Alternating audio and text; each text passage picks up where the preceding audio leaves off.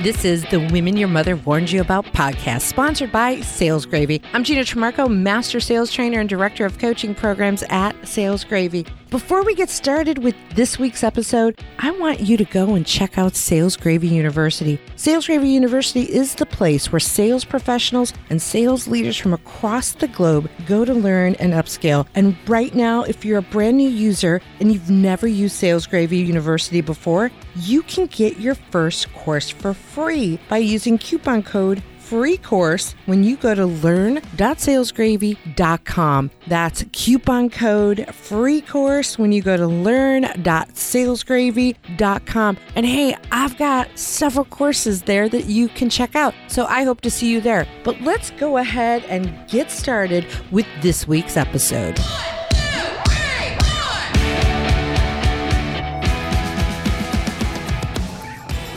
So the two new services that I'm introducing, it's the Sales Enablement Podcast, like Showrunner. So think of doing internal podcasts. So just on all fronts there. And then the other is like, you ever do one of those murder mystery dinners? Oh, Who Murdered the Deal? My God. Ooh, you know, I know that you're like setting me up for what we're going to talk about on this podcast, but I hate to break it to you, the show already started. Did it really? That's even better. That's even better. Yeah. I mean, like, it just makes sense. It just feels right that the Women Your Mother Warned You About episode is on with me, Gina Trimarco, and Amy, who I will butcher her last name every time. The Rahav. No, I'm not going to do it. No, you. Rahav. Do it again. Check. That is, it's a silent, Rahav it's the check. Silent H. It like throws you. Okay, no H. Ignore the H. Ignore the H. Warners, we have brought back Amy Rahavchek. Yes, there we go. Because we love her so much, and she was so great on the last show. This show, by the way, is sponsored by Sales Gravy. In case you didn't catch that, I've got to put that out there. And Susanna's not here, and the reason why she's not is she just got back to London and is sleeping. I mean, the nerve. Nerve. She needs sleep. Come on.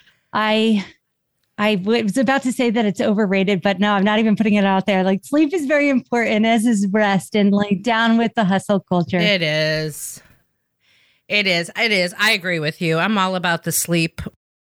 Well, you're a little bit ahead of me. As we were just talking about, I don't even know where the episode started, but I'm happy to report. Who Murdered the Deal? Well, that's the sales enablement stuff, but officially carrying a bag again. And I think on Friday, I opened up 3 opportunities.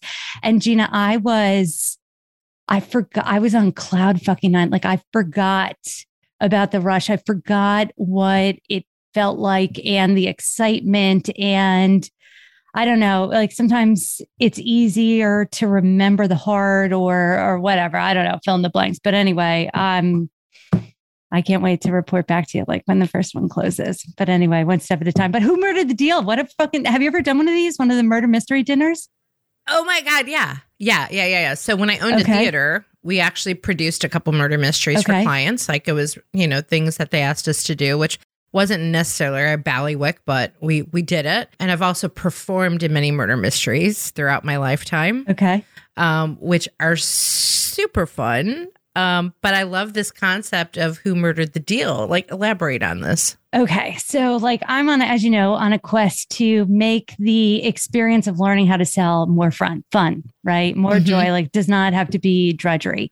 And so I think like this is generally where my head's at. And I like to keep it fresh. And so I love going to these murder mystery dinners. It's been quite some time. I've only done a couple, but like parties, right? Where everybody gets your character ahead of time and and so listeners, for anybody that's never done one of these, the idea is it's like a real live game of Clue.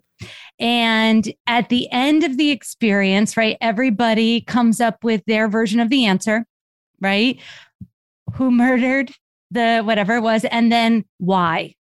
And so for Who Murdered the Deal, think enterprise selling, think IT, think legal, think multiple departments and exec sponsors and champions and like whatever, all these characters and agendas, some spoken, some unspoken. So again, listeners, when you are given a character at one of these murder mystery dinners, let's say it's your sister's birthday party, and so she gives you one of the good characters, they will tell you explicitly on your card, right?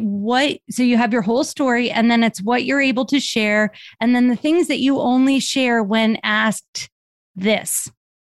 And so now when we marry that with the Who Murdered the Deal, the idea is that people would uncover like some of the unspoken or harder to suss out elements. Mm-hmm. And so you have to go around and speak to everybody. Yeah.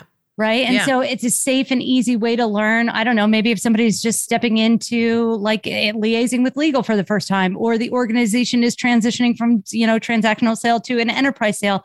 So this concept of multi-threading through an organization is new.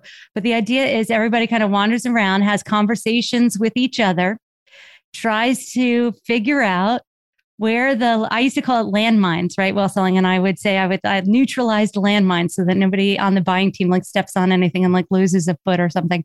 But anyway, at the end of this 2-hour experience, then everybody comes together and does the write-up of who they think murdered the deal and then why. So maybe just as one example, it's, this is the person who purchased the software that you're replacing, and they're emotionally invested in that original decision, but they're not going to tell anybody that because it's illogical and they know that it wasn't a good decision in the first place. But they have because it was emotional. There's like an emotional motive.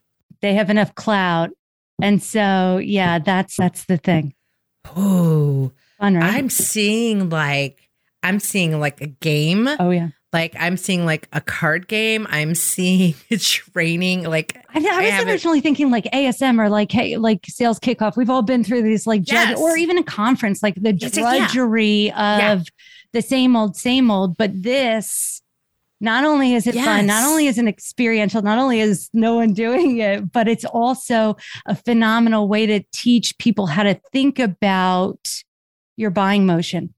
Yeah. So think about this because I've been in these, I've done these shows, right? And I've attended as a guest, right? Not necessarily as an actor. And you have to, and it's interesting. Like I'm so fascinated by this. This is such a cool topic.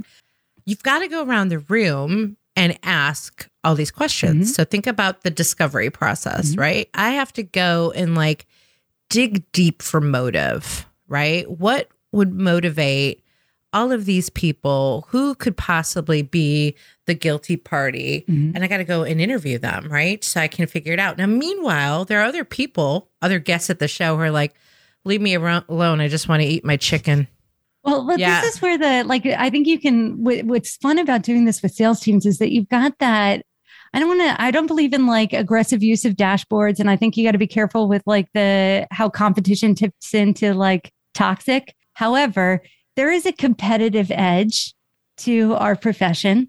And so I think that the gamification aspect of this experience, right? Maybe it's a prize, right? Whoever gets figures out who it is. But also, Gina, think about it from like the team building perspective. You're physically moving around, interacting with people. And let's say 10% of them were given characters or whatever. And, depending on, how big we build it out or whatever.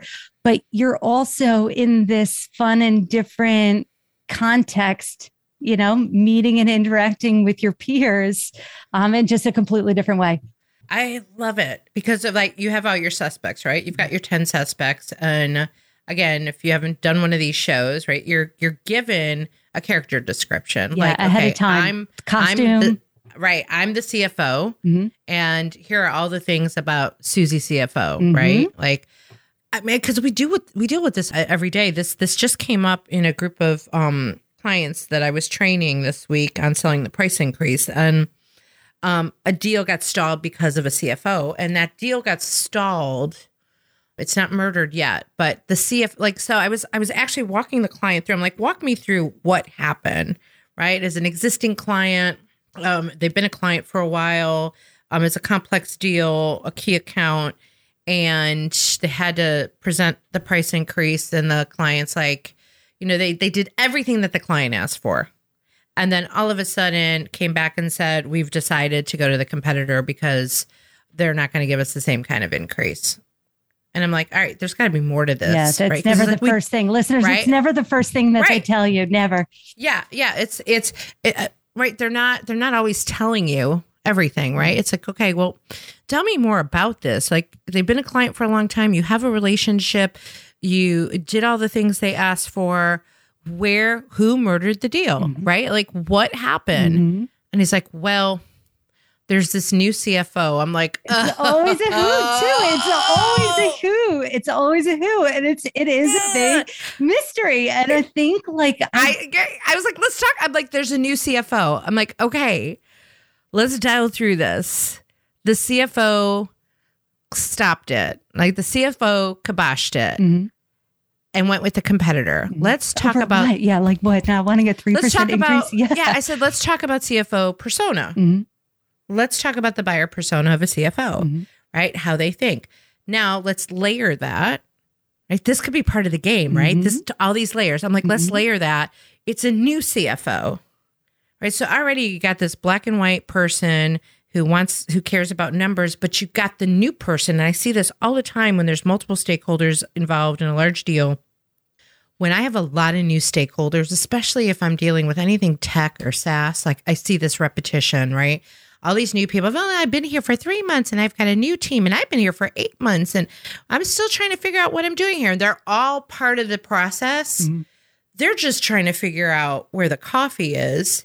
And they're not even clear on what they don't even know their own stated objectives. I said this to a prospect the other day. I'm like, all right, you guys have to actually all get on the same. I got them all in the room together, which I was excited about. I'm like, great. I got you all in the room together and you're all on different pages until you guys collectively get on the same page, right? Like, I can't give you solutions until I understand what the real problems here are and what the priorities are, right? Like, you have all those layers. So in this particular situation with the CFO is new. He's trying to prove himself. He can get a win. All he cares about is winning right now. How are we going to help him win? Let's get him involved in the I'm like, have you actually met with him? He's like, no. I'm like, all right, step one. Yeah.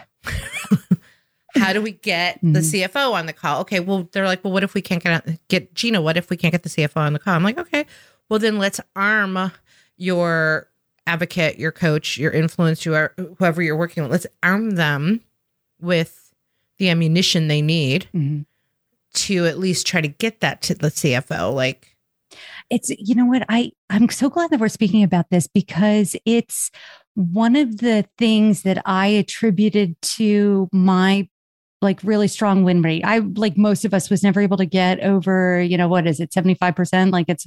But it was that I was the most important thing about the opportunity, about the deal, when we're talking deal strategy, it was team selection. It was buying team selection. And I was meticulous with, meeting everybody. Like when I was doing discovery, it's like, well, who else do you know in the org that's having this problem? And how about over there from that department? And in the same way that we would prompt people for referrals in a way. And so I think that was a big part of what made how I sold a little bit different, right? Just the level of thinking and intention that went into team selection. And so now when I look at some of the buying trends right now about larger buying teams and representation from different departments like finance and like IT, right? And I sold into legal, so I've always loved that part of it. But then there's a scariness aspect to being on the buying team and like exactly what you just shared, like reaching out to the CFO, like still though, we got to do it or else we're at risk of having the deal be murdered and not knowing who murdered it. Yeah, it was interesting to me to like probe through that conversation with them, right? It was a real case situation of trying to sell a price increase, right? Which is what we were teaching. And then the deal stalling. And he's like, well, what do you think? And I'm like, well, I need more information. Right. Like, and then once we walked through the process, it was like, oh, right? You got to figure out who the potential murderers are, right? Mm-hmm. It's like anticipating crime, I guess. And go back, like for anybody that's listening to this, like listeners, I'm thinking about validation rules in a CRM when the deal is closed lost and you got to close it off, get it off the pipeline, right? Sometimes I see this done poorly where we don't have any validation rules to move from stage to stage, but at the end you've got to pick a reason. And it's almost like this and then we don't teach or empower people how to have these conversations, right? With the knowledge even, right? The first thing that person tells you, it's never the reason. But then you got all this like crappy data in the CRM, which is of all of our win-loss reasons, it's just a big shit show comedy for me. What I love about this concept and facilitating these murder mystery events, aside from being able to, play around at like all these ASMs with this like just ridiculousness, that just seems like way more fun to me than training somebody on like whatever contracting. I love the teaching people how to think. And I love the fun aspect of it too. Again, it doesn't have to be drudgery. And this is the best that I was able to come up with. So I'm glad that you're digging it. I'm all for it. And you and I are definitely on the same page of, humanizing things and making things fun. And obviously with an improv background, that's a big part of who I am. I am launching a new class in June called Selling with Humor. So that just went public today. And I'm super excited about that because it's been something I've been wanting to do for a couple years. I recall my sister's a comedian. I've been trying to convince her to come on the show, right? To talk about humor. And like when I would do field training, right? One of the first things that people would notice is that from meeting to meeting, I have the same damn jokes and I use them all the time. It's not even, you don't even have to get crazy with it. But like when you make people laugh, they want to spend time with you. And so but you are the teacher on this front. Like what's the curriculum about? Like, what are the learning objectives? Like I almost want to like leave this podcast and go like hop in this training because I got to see what you came up with. Well, there's, I'll give a couple tips. Mm-hmm. I'll give a couple tips that we'll explore. And, I hesitated for a couple of years in launching this because I couldn't wrap my head around how to make it happen. And since I've been at Sales Gravy now for almost 2 years, I've kind of figured out how to make these things happen from a virtual perspective. Mm-hmm. There's a couple of really simple rules of thumb in comedy. 2 key rules of thumb that we talk about are repetition and contrast, right? So funny comes from relatability, right? So one thing I would say, when I owned a theater for 12 years and we would have these classes and people would show up and say, like, I'm so funny, I can't wait to sign up for class. And I'm like, please don't. Mm-mm. I don't want you actually showing up thinking you're funny. Because you need to be a little more of a vulnerable canvas with it, because the funny comes from relatability, right? And so you can be intentional with it, but first you have to like put training wheels on and be able to relate, because people will laugh at things that they relate to, that they connect with. So let's think about stand-up comedians, right? Like there are stand-up comedians out there that you like more than others, right? That you connect with, that you think are funny. And there's stand-up comedians out there that you think are funny. And there's a huge difference between improv and stand-up, right? In an improv world, we are working in an ensemble. Mm-hmm. It's all about making the other person look good. That's what I was thinking when you said about the I'm funny. I heard ego and doesn't play nicely and it's in the sandbox. So the I'm funny person is a stand-up comedian, and I'm not trying to shoot down stand-up, and I've done stand-up just to say I've done it, and I hated it because I don't like being alone. Mm-hmm. I learned this a lot through COVID too. I like being part of a group. I like being part of an ensemble. I like being part of a team to win. And when you're in an improv ensemble, you are part of a team and your number one job is to make everybody else around you look good, right? The people that you're performing with and the people you're performing for, right? The emphasis has to be on everybody but you. When you're a stand-up comedian, you're like, look at me, I'm funny, right? And you script it out, and you script out funny beats that are relatable. But let me tell you, if you get in front of an audience that doesn't connect with the stories that you're telling in your scripted set, they're not going to laugh. And so you have to be able to pivot. Now, the best stand-up comedians are the ones who are improv trained because they can improvise in the moment of a scripted set, right? I've seen some comedians, and you may have seen comedians where they're delivering their stand-up. The audience is like, you can hear a pin drop, and the comedian goes, "Hey, that was funny," right? That's the insecure salesperson. Hey, look at me over here. Why don't you? This is a good deal, right? It's so me focused, right? That they don't know how to pivot and realize the audience is not connected. So funny comes from relatability. What does this have to do with repeat, right? Because we talk about two things, repeat and contrast. Repeat is when you can repeat back things that people have experienced, right? Relatability. One of my favorite stand-up comedians, Sebastian Maniscalco, Italian from Jersey-ish, I think. I don't know. So our people. Well, even though you're not from Jersey, we're from Chicago, but right. But the Italian people, right? Like it doesn't matter. I'm half Italian, but the Slovak name is the okay. Well, I'm half Italian, half German. Okay, so that's right. But I resonate with the Italian, right? Yeah. So every story he tells, like I pee my pants because I relate to his stories about growing up Italian. Every single story, right? That's why I laugh so much at him. Now, I'm sure that some people don't laugh at him because they're like, what is he talking about? You know, things falling off the back of a truck, right? Like I relate to that, right? So when you can repeat a story or you repeat something, people laugh at repetition, right? Think about Saturday Night Live. I'm dating myself. Like a Night at the Roxbury. Those guys who are like shaking. They're like everything they do. Right. We're doing the physical. Like they're moving their head together. Dumb and Dumber. Right. They behave the same. That's a repetition. Those repetitions, right? That people will laugh at. Not to the opposite of that. Contrast. Contrast is a disrupt. Contrast is the unexpected. When you do something that they didn't expect to happen, that they didn't see coming, right? Like you think about something that just the two things don't make sense together. Yeah.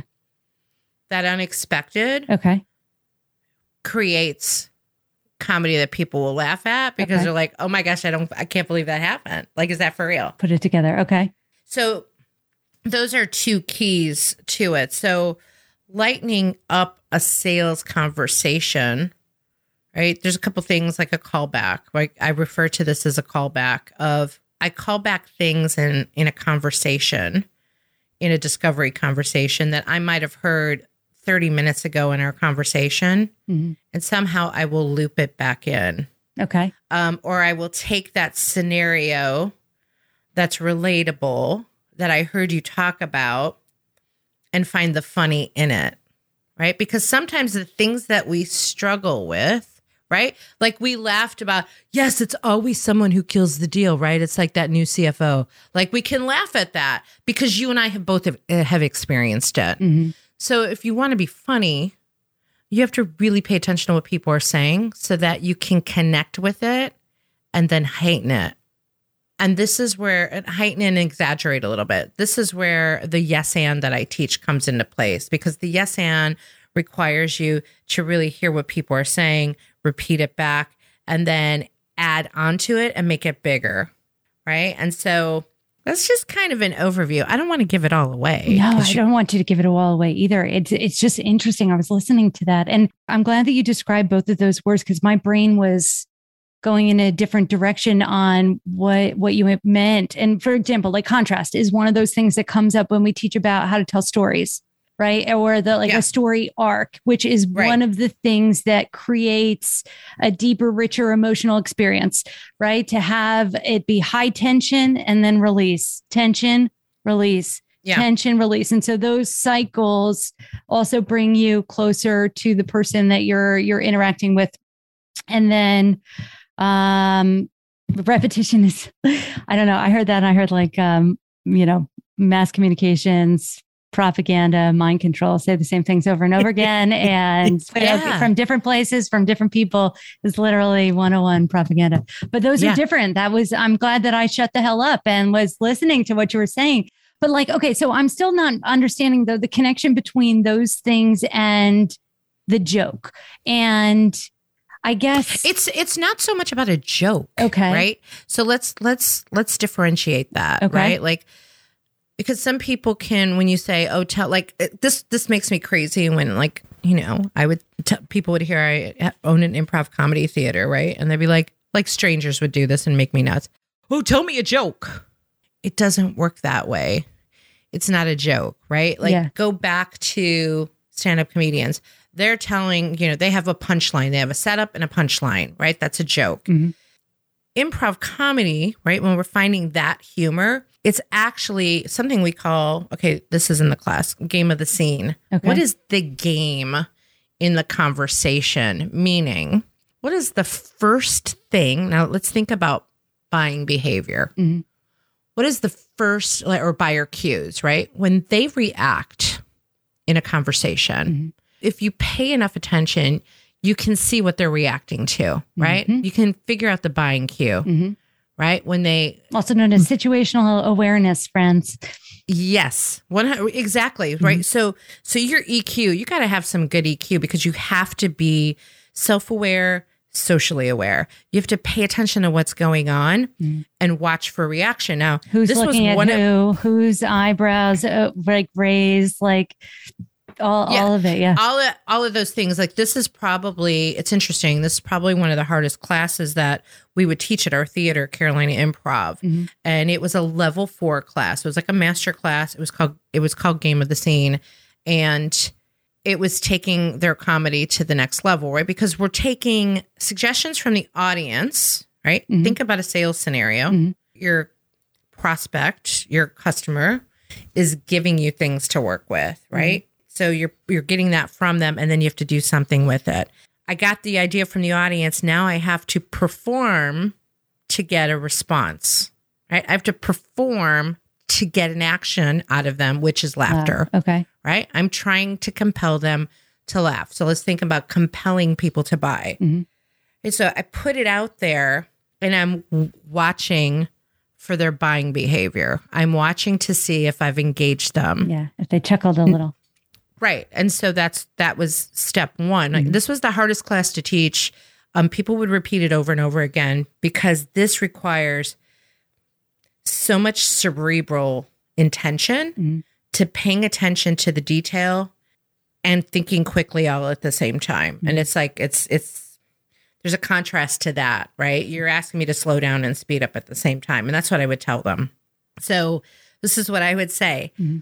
I want you to pay attention to the first thing that they laugh at. The first time that they laugh or groan or have a negative response to. The second you hear that, especially if they've laughed. So if you have a positive reaction, go in that direction. Right. So you have a positive reaction, game on. That's the game of the scene. Now you got to ask yourself, this has to happen super fast. Yeah. And within the improv, it's with all your, it's like the strength of the team too. So hopefully everybody's picking up on it as well.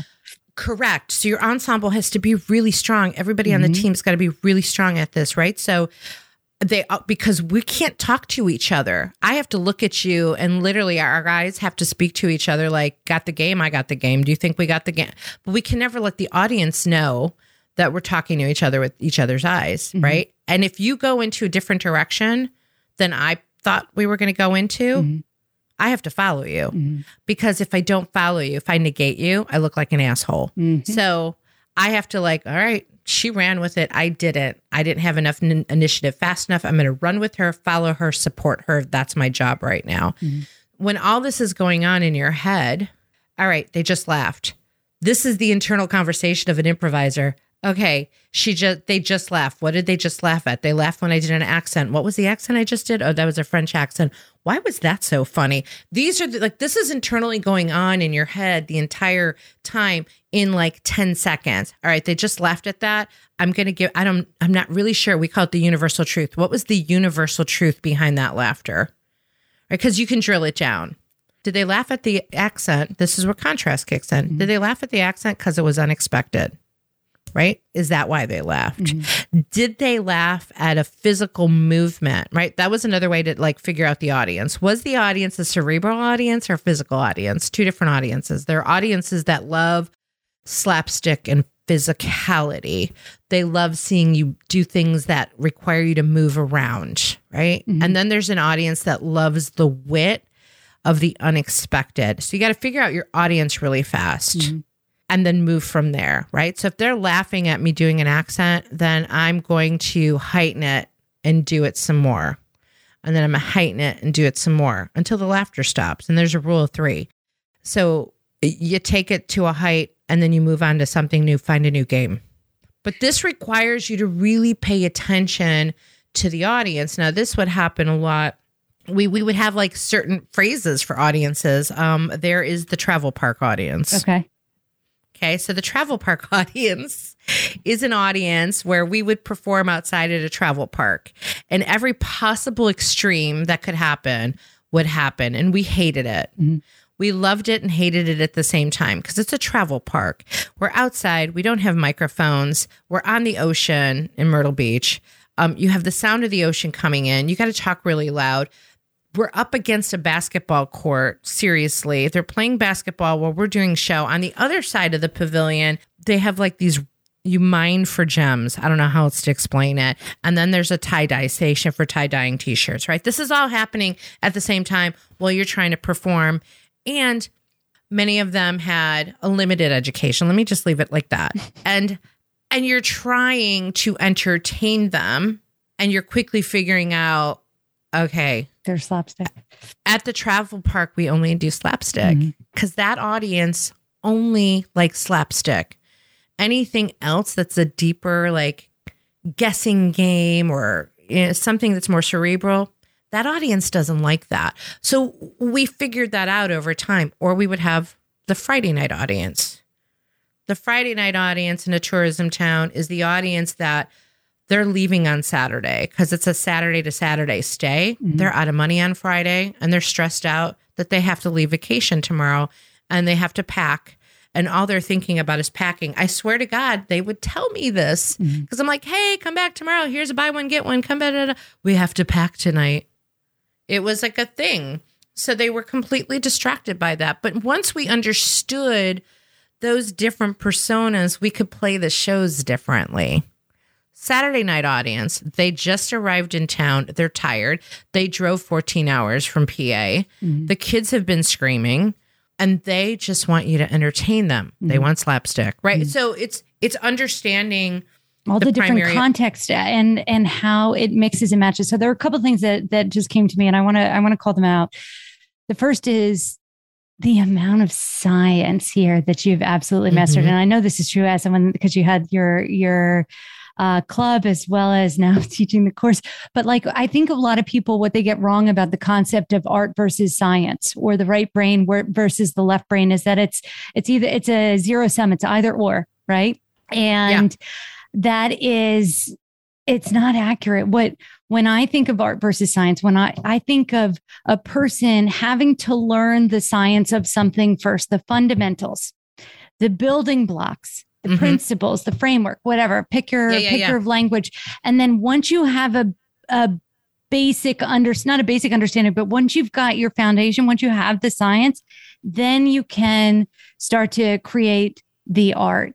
And what almost like broke my heart a little bit while you were sharing that as it relates to sales and tech sales in particular is how little room we leave for the fact that everyone is a special snowflake and that there are no two different buying teams or buying motions, right? And the context of how long have they been in the job? You know, when is the next shareholder report? Whose boss just got fired? Like all of these different factors impact the way that someone is thinking and someone is feeling. I mean, I could take this a step further and like people change, right? People have different, they could show up differently at different times in the same damn day based on something that happened. And so having this strategy, or at least the framework to think about these intangible aspects. It's just you're one step closer to not having the deal be murdered. But anyway, like all of those things, I heard mastery and I heard intention, and I don't know, like I don't know if I would be a little bit intimidated by all of that. Right. I think of humor and I think of a way to release tension in like hard moments. Well, yeah. So yeah, let's get back to relatability. Okay. Right? Yeah. Relatability equals repetition, right? So if we take it from that stance, and it took me a while to wrap my head around this so that I could frame the course, right? Because if I take what I've been teaching about repetition and contrast, how does that work in sales and in life, right? Go back to relatability. Because if you understand where people come from, you can inject humor and be more engaging and get them to buy in when you can say, hey, I totally relate. I relate to that kind of complex deal, right? Like you can find ways to relate. Like, oh, I remember when I was new on the job. My dad used to say, find common ground and go in that direction. Yeah, find common ground. People laugh at common ground, right? It's sort of like misery loves company or winning loves company, right? So there's a couple. I remember when I was going through my divorce a few years ago, everybody had an opinion about how to divorce.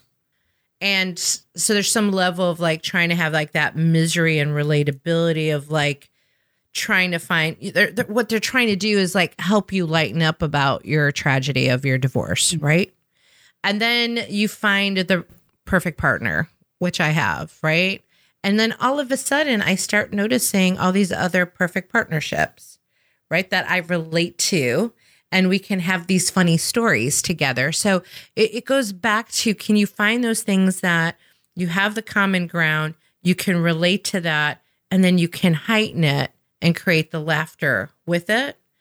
As long as you're paying attention to them and then putting the focus on them and saying something that's going to make them laugh because you know that they totally get it and they relate it. And so you're kind of exaggerating a little bit of a scenario. I wish I had an exact example in this moment. I'm going to have to pay attention to when I make people laugh.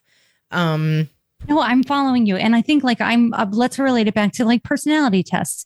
Like there was one system, it was called the STAR system. And I'm not here to debate the pros and the cons. Like, don't get me wrong, I'll get down with Crystal Knows or formerly Crystal Knows all day long. But again, with that knowledge that people change as a person that, tips over between introvert and extrovert, truly. But that said, it was called the STAR system, and part of the way that I was taught to use this application was to look for context clues, hear the words, right? So it was houses, right? At this point, it was financial services. And so it was based on the layout of the house, right? If I could see the kitchen, right? It's what's on the walls. Is there dust? Whatever. There's all these different things, but I was taught to put them in a box. And then I had memorized the words that personality type was most likely to respond to.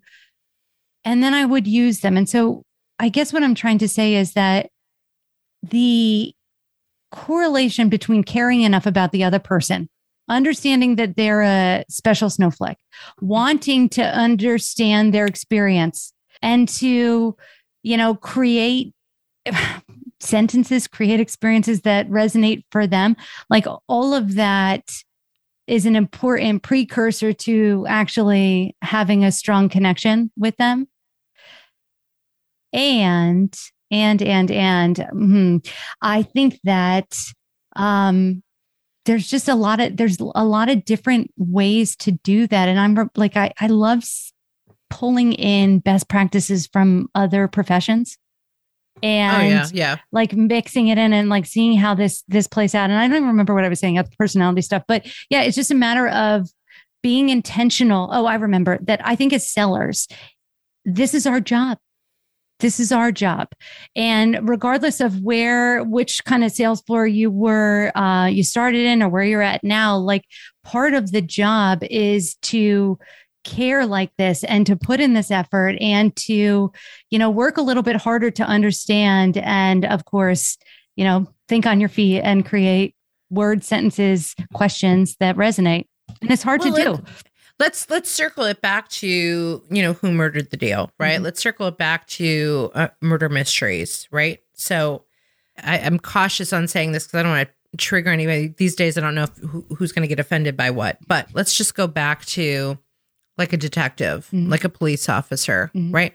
In a murder mystery, their job is to investigate, to overturn, what's the phrase? Unturn every stone, overturn, turn over every stone. I don't know, but you know what I'm saying? Turn over every stone, look for every detail, interview everybody, interrogate, be a little suspect, and ultimately kind of profile, right? Mm-hmm. So they're creating profiles. This is what we're doing in sales. Mm-hmm. And not every, like you said, it's like every unique snowflake. Hopes that's not offensive, but every snowflake is different. And you have to start thinking about approaching people in that way, right? There's the difference between the golden rule and the platinum rule. Golden rule, treat everybody the way you want to be treated. Platinum rule, treat everybody the way they want to be treated. We don't all want to be treated the same. Mm-mm. So I'm not going to treat you the way I want to be treated because you might not want that. Mm-hmm. Right. And people don't think about that because they've been pounded in the head with the golden rule. And if you could step back and think about how does that person want to be treated? I don't know. You want me to figure that out? Yeah, I do. Mm-hmm. Well, that's work. You're right. It is work. Mm-hmm. This is where the intentionality comes in to understanding your audience and then creating right, the profiles, but not being locked into the profiles, because this is the other thing I learned in running an improv theater. Mm-hmm. Just when I thought I knew it all, right, I'd have that guy in the audience, arms folded, never cracked a smile. Mm-hmm. At intermission, we're like, oh my God, the guy in the third row on the right, he hates us, right? And we're doing everything we can to play to him. Mm-hmm. Think about that stakeholder. Yeah, you're trying to shoot that gate or the goat in the crowd, and you're going to miss and hit the sheep. Yeah, you're spending all your time on that one person that doesn't seem engaged because you want their love and attention, right? And then we get out at the end of the show, and that guy, right, we would have a receiving line. Mm-hmm. That guy would come up to us with a huge smile and an extended hand and say, that was amazing.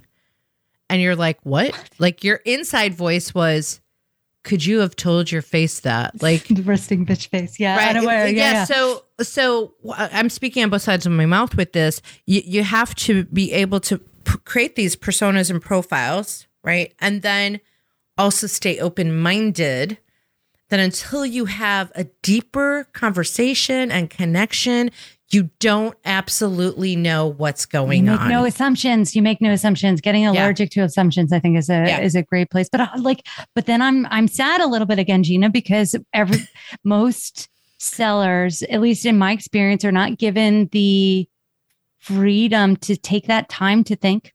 Wait. Back up. What do you mean they're not given the freedom? It's a big rush to think. When we got to move the deal along, we're going to rush through discovery so we can get to demo. And it's the pipeline. It's in a big race, right, to close the deal. Anyway, it's just something that I see is that we don't like even in learning how to sell. I don't know if it's changed now, but like, you're up against having to when you're pitching a new training idea or new experience, a concept, you're up against that. You can't take the sellers out of the field. It's their precious selling time. And so anything that is not customer facing often can be pushed back on as being less relevant, especially just the deep thinking required to suss out what the hell is going on. Well, I'm gonna put a challenge out there that might not be so popular, right? I hear you. And I've been in organizations where I wasn't the sales director or person, but I was in charge of the entire unit, let's say, right? Okay. Like, so let's just call me the COO in those scenarios.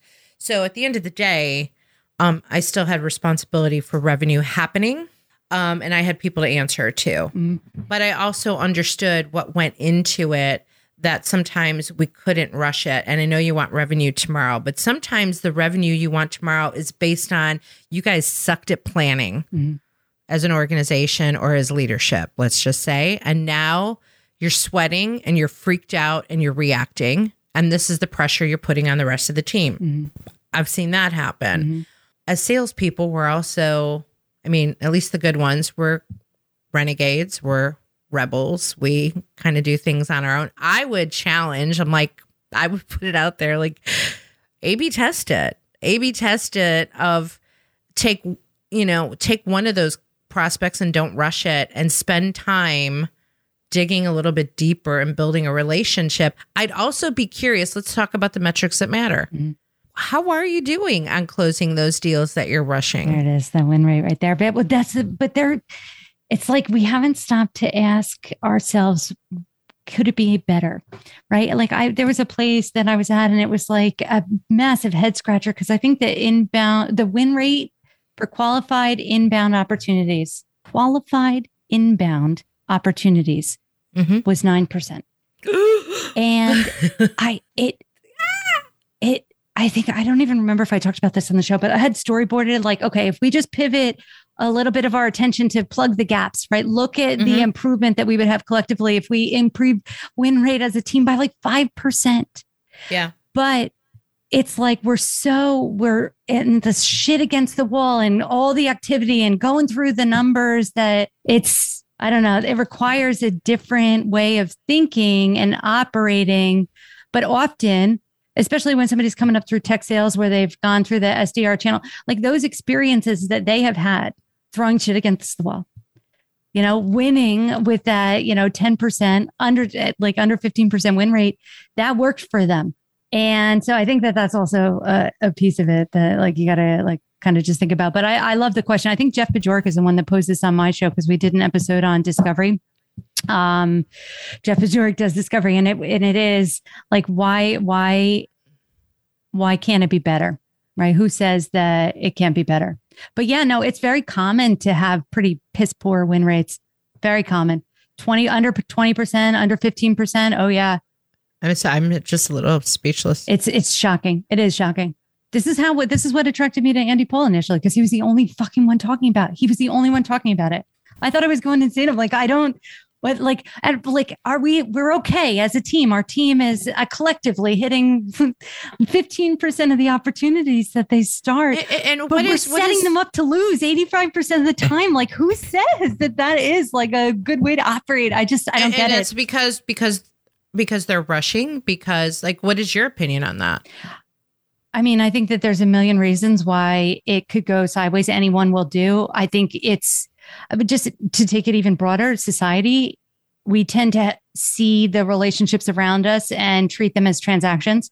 Look, take Tinder as one example. And so there's that piece of it. I think for the field, right? Yeah, Tinder has done very well for me. I'm just saying. That's good. Okay, good. I'm glad to know that. But it's like, but still, it's that transactional. And the same thing with selling too. Like if you've got these like insane activity metrics, right? And the organization hasn't connected your activity back to like the results, right? You're focusing on that activity. It's the number of messages sent, the number of emails sent. And yeah. And it does take time and space to think deeply about an organization and about your deal and about the different contexts and to do that research. I mean, I saw a great post yesterday.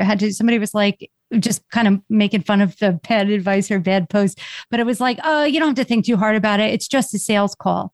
And I think that that's a predominant, I don't know, Gina, look at the way we manage our SDR floors. We're down to the day and task, right? It's like, I've walked away from jobs and like during interview motions where I've gotten pretty deep into it. And it's like listening to people that I'd be working about, like talking about the sellers, like how they're not problem solvers. We have to fix them. They're cogs. They're just going into sale. Like it's nonsense. And so I don't know. It's across the board. Well, I wish we could solve all these problems today. Let's just do a murder mystery. Let's just put together a murder mystery dinner. And I think we should do a murder mystery. A murder mystery SKO. I think we should create it. Maybe we should do it at Maybe I should sell this concept to Jeb and do it at Outbound. Dude, I'll have it ready by Outbound if you want to do that. We can test it out. No, maybe he'll listen to this episode and get inspired. But I love the concept of it because it would actually it would reinforce discovery in how to ask the right questions, how to pay attention, because also murder mystery, you got to pay attention to the details of the behavior. Mm-hmm. What are those 10 people that have been assigned the role of suspect, right? They're doing some very specific behavioral things that you need to watch, and that's going to clue you in. So, I mean, all right, let's keep talking about this. We'll just have to have you back. Actually, our next guest is Jeff. We're bringing Jeff back because we love us some Jeff. Are you coming to Outbound? I was just looking at it. Let's say I'm 75% now. But what do you have to do to improve that probability rate? What's going on?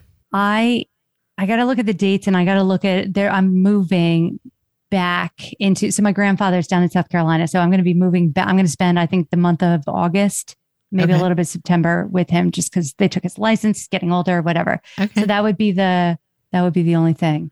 But it doesn't sound like a good reason or a good excuse as it's coming out of my mouth now that I'm saying it out loud. So like, but I was surprised, when I was ready to turn around the objection, but you did it for yourself. Yeah, okay. No. All right. Well, this, and also, what else I want to talk about? Using more podcasts for internal sales enablement purposes. Yeah. Okay. So we'll bring you back again. Yeah. Because I got to go check my eye. I got to go to the eye doctor. You don't want to lose your sight. Okay. No, it's definitely better. But okay, remember that, and we'll bring that one back. But you should definitely be at Outbound. I think everybody listening to this should be coming to Outbound. And Jeff Bajorek will be at Outbound. Mm-hmm. I'll be at Outbound. Don't you want to come hang out with me and Susanna at Outbound? Yeah, I do. Come on, it'll be, who knows? Maybe we could get the murder mystery thing going. Where's your grandfather in South Carolina? Greenville. Okay, that's 4 hours away from me. Okay. I'm going down for 4 days this week, and so maybe that. But also, don't you have a wedding coming up? I feel like you're busy. Don't you? I'm a little busy in the month of May. Just a little. Someone said to me, they're like, "You only know one speed. It's like 100 miles an hour. What? You're getting married. You're buying a house. You're like, I'm like, what is the big deal? What? This is just how we roll. What's the big deal? It's like no big, because we're keeping everything simple. Let's just be That's nice. Clear. Everything is super simple, That's right? Nice. Like our house is being built. We can move out of the house we're currently temporarily renting. The landlord's cool. We can move out whenever. Like there's just no stress to the simple ceremony in a little church that only seats 12 people. So limited seating of who can come. And then a party in a bar. I mean, come on. Everything's already planned. Good. Good. You must be the most common-centered bride I've ever spoken to in my entire life. This is awesome. You sound great. That's great. Been there, done that. And it could have gotten heightened. And my fiance and I were like, we're not letting other people we were ready to just go to the courthouse and sign the paper. We're just like doing one step above that. So. We're definitely going to have Amy Ravchak back. And this time, what are we going to talk about next time? I'm following your lead. I'm an equal opportunity shit talker. What was on the list that we missed today? Oh, just using podcasting for internal sales enablement purposes. Free people from the tyranny of learning exclusively at their computer. Okay, so stay tuned for that episode. And our producer, as he hears this, this is a note to him to then send you the schedule for recordings so that we get that scheduled. It was great having you on the show as always. We can talk forever. Susanna missed out. So sorry, Susanna. Hope you're sleeping well. And thank you to our listeners of The Women Your Mother Warned You About. For more information on this show, go check us out at womenyourmotherwarnedyouabout.com. You can also go to salesgravy.com to see more about Susanna and I. And salesgravy.university is the place to go if you want to up-level your game. And if you want to learn how to sell with humor, coming to you June 22nd. I'll be in touch with you soon. Bye, Gina. All right. Bye, Amy. Bye, Warners. Bye.